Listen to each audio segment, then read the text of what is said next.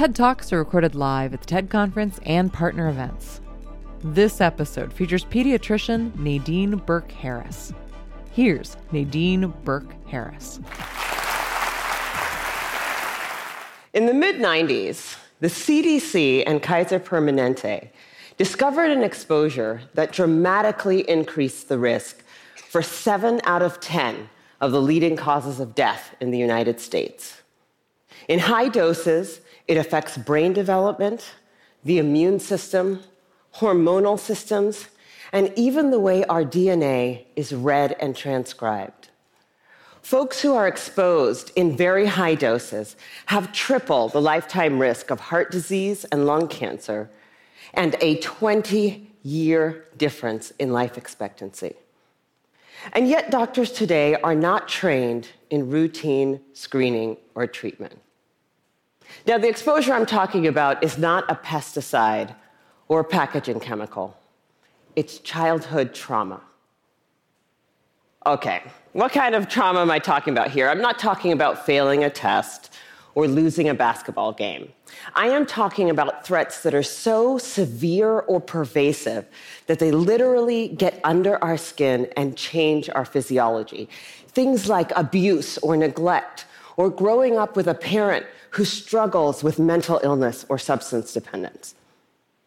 Now, for a long time, I viewed these things in the way I was trained to view them, either as a social problem, refer to social services, or as a mental health problem, refer to mental health services.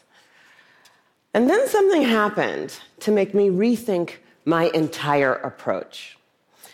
When I finished my residency, I wanted to go someplace where I felt really needed, someplace where I could make a difference. So I came to work for California Pacific Medical Center, one of the best private hospitals in Northern California, and together, we opened a clinic in Bayview Hunters Point, one of the poorest, most underserved neighborhoods in San Francisco. Now, prior to that point, there had been only one pediatrician in all of Bayview to serve more than 10,000 children. So we hung a shingle, and we were able to provide top quality care regardless of ability to pay. It was so cool. We targeted the typical health disparities: access to care, immunization rates, asthma hospitalization rates, and we hit all of our numbers. We felt very proud of ourselves. But then I started noticing a disturbing trend. A lot of kids were being referred to me for ADHD, or attention deficit hyperactivity disorder. But when I actually did a thorough history and physical, what I found was that for most of my patients, I couldn't make a diagnosis of ADHD. Most of the kids I was seeing had experienced such severe trauma that it felt like something else was going on. Somehow, I was missing something important. Now, before I did my residency, I did a master's degree in public health. And one of the things that they teach you in public health school is that if you're a doctor and you see 100 kids that all drink from the same well, and 98 of them develop diarrhea, you can go ahead and write that prescription for dose after dose after dose of antibiotics, or you can walk over and say, what the hell is in this well? So I began reading everything that I could get my hands on about how exposure to adversity affects the developing brains and bodies of children. And then one day, my colleague walked into my office and he said, "Dr. Burke, have you seen this?" In his hand was a copy of a research study called the Adverse Childhood Experiences Study. That day changed my clinical practice and ultimately my career. The Adverse Childhood Experiences Study is something that everybody needs to know about. It was done by Dr. Vince Felitti at Kaiser and Dr. Bob Onda at the CDC, and together they asked 17,500 adults about their history of exposure to what they called adverse childhood experiences, or ACEs. Those include physical, emotional, or sexual abuse, physical or emotional neglect, parental mental illness, substance dependence, incarceration, parental separation or divorce, or domestic violence. For every yes, you would get a point on your ACE score. And then what they did was they correlated these ACE scores against health outcomes. What they found was striking. Two things. Number one, ACEs are incredibly common. 67% of the population had at least one ACE, and 12.6%, 1 in 8, had 4 or more ACEs. The second thing that they found was that there was a dose-response relationship between ACEs and health outcomes.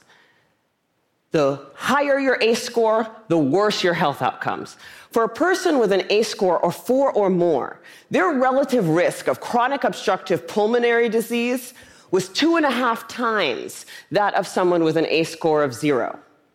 For hepatitis, it was also 2.5 times. For depression, it was 4.5 times. For suicidality, it was 12 times. A person with an ACE score of 7 or more had triple the lifetime risk of lung cancer and 3.5 times the risk of ischemic heart disease, the #1 killer in the United States of America. Well, of course, this makes sense. You know, some people looked at this data and they said, come on, you have a rough childhood, you're more likely to drink and smoke and do all these things that are going to ruin your health. This isn't science. This is just bad behavior. It turns out this is exactly where the science comes in. We now understand, better than we ever have before, how exposure to early adversity affects the developing brains and bodies of children. It affects areas like the nucleus accumbens, the pleasure and reward center of the brain that is implicated in substance dependence. It inhibits the prefrontal cortex, which is necessary for impulse control and executive function, a critical area for learning. And on MRI scans, we see measurable differences in the amygdala, the brain's fear response center. So there are real neurologic reasons why folks exposed to high doses of adversity are more likely to engage in high-risk behavior. And that's important to know. But it turns out that even if you don't engage in any high-risk behavior, you're still more likely to develop heart disease or cancer. The reason for this has to do with the hypothalamic pituitary adrenal axis, the brain's and body's stress response system that governs our fight or flight response. How does it work? Well, imagine you're walking in the forest and you see a bear. Immediately, your hypothalamus sends a signal to your pituitary, which sends a signal to your adrenal gland that says, release stress hormones, adrenaline, cortisol. And so your heart starts to pound, your pupils dilate, your airways open up, and you are ready to either fight that bear or run from the bear. And that is wonderful if you're in a forest and there's a bear. But the problem is what happens when the bear comes home every night. And this system is activated over and over and over again. And it goes from being adaptive or life-saving to maladaptive or health-damaging. Children are especially sensitive to this repeated stress activation because their brains and bodies are just developing. High doses of adversity not only affect brain structure and function, they affect the developing immune system, developing hormonal systems, and even the way our DNA is read and transcribed. So for me, this information threw my old training out the window, because when we understand the mechanism of a disease, when we know not only which pathways are disrupted, but how, then as doctors, it is our job to use this science for prevention and treatment. That's what we do.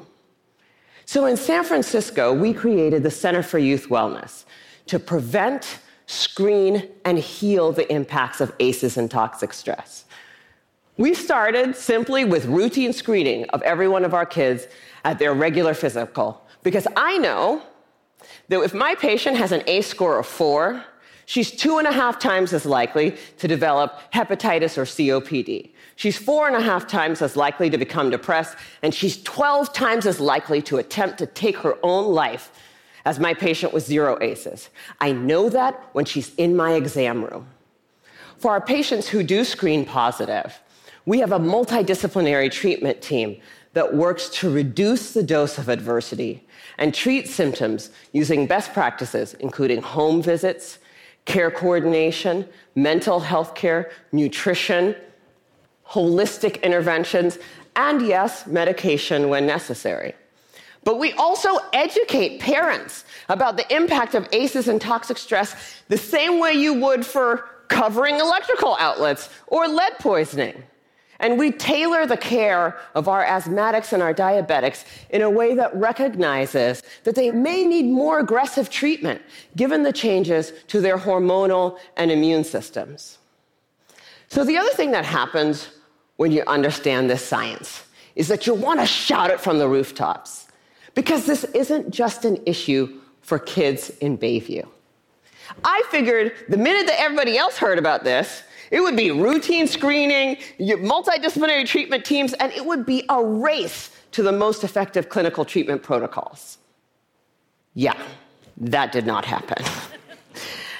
And that was a huge learning for me. What I had thought of as simply best clinical practice, I now understand to be a movement. In the words of Dr. Robert Block, the former president of the American Academy of Pediatrics, adverse childhood experiences are the single greatest unaddressed public health threat facing our nation today. And for a lot of people, that's a terrifying prospect. The scope and scale of the problem seems so large that it feels overwhelming to think about how we might approach it. But for me, that's actually where the hope lies. Because when we have the right framework, when we recognize this to be a public health crisis, then we can begin to use the right toolkit to come up with solutions. From tobacco to lead poisoning to HIV/AIDS, the United States actually has quite a strong track record with addressing public health problems. But replicating those successes with ACEs and toxic stress is going to take determination and commitment. And when I look at what our nation's response has been so far, I wonder, why haven't we taken this more seriously? You know, at first, I thought that we marginalized the issue because it doesn't apply to us, right? That's an issue for those kids in those neighborhoods, which is weird because the data doesn't bear that out. The original ACEs study was done in a population that was 70% Caucasian, 70% college educated. But then, the more I talk to folks, I'm beginning to think that maybe I had it completely backwards. If I were to ask how many people in this room grew up with a family member who suffered from mental illness, I bet a few hands would go up. And then if I were to ask how many folks had a parent who maybe drank too much, or who really believed that if you spare the rod, you spoil the child, I bet a few more hands would go up. Even in this room, this is an issue that touches many of us.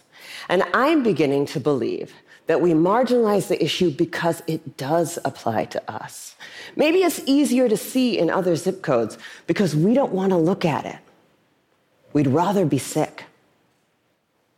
Fortunately, scientific advances and, frankly, economic realities make that option less viable every day. The science is clear. Early adversity dramatically affects health across a lifetime. Today, we are beginning to understand how to interrupt the progression from early adversity to disease and early death. And 30 years from now, the child who has a high ACE score and whose behavioral symptoms go unrecognized, whose asthma management is not connected, and who goes on to develop high blood pressure and early heart disease or cancer will be just as anomalous as a 6-month mortality from HIV/AIDS.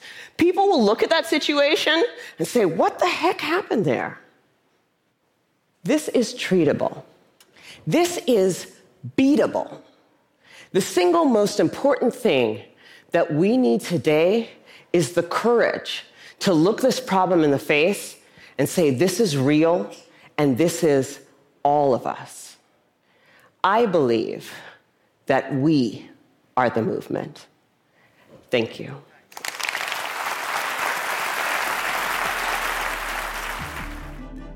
That was Nadine Burke Harris, recorded at TED Med 2014 in Washington, D.C., September 2014. For more information on TED, visit TED.com.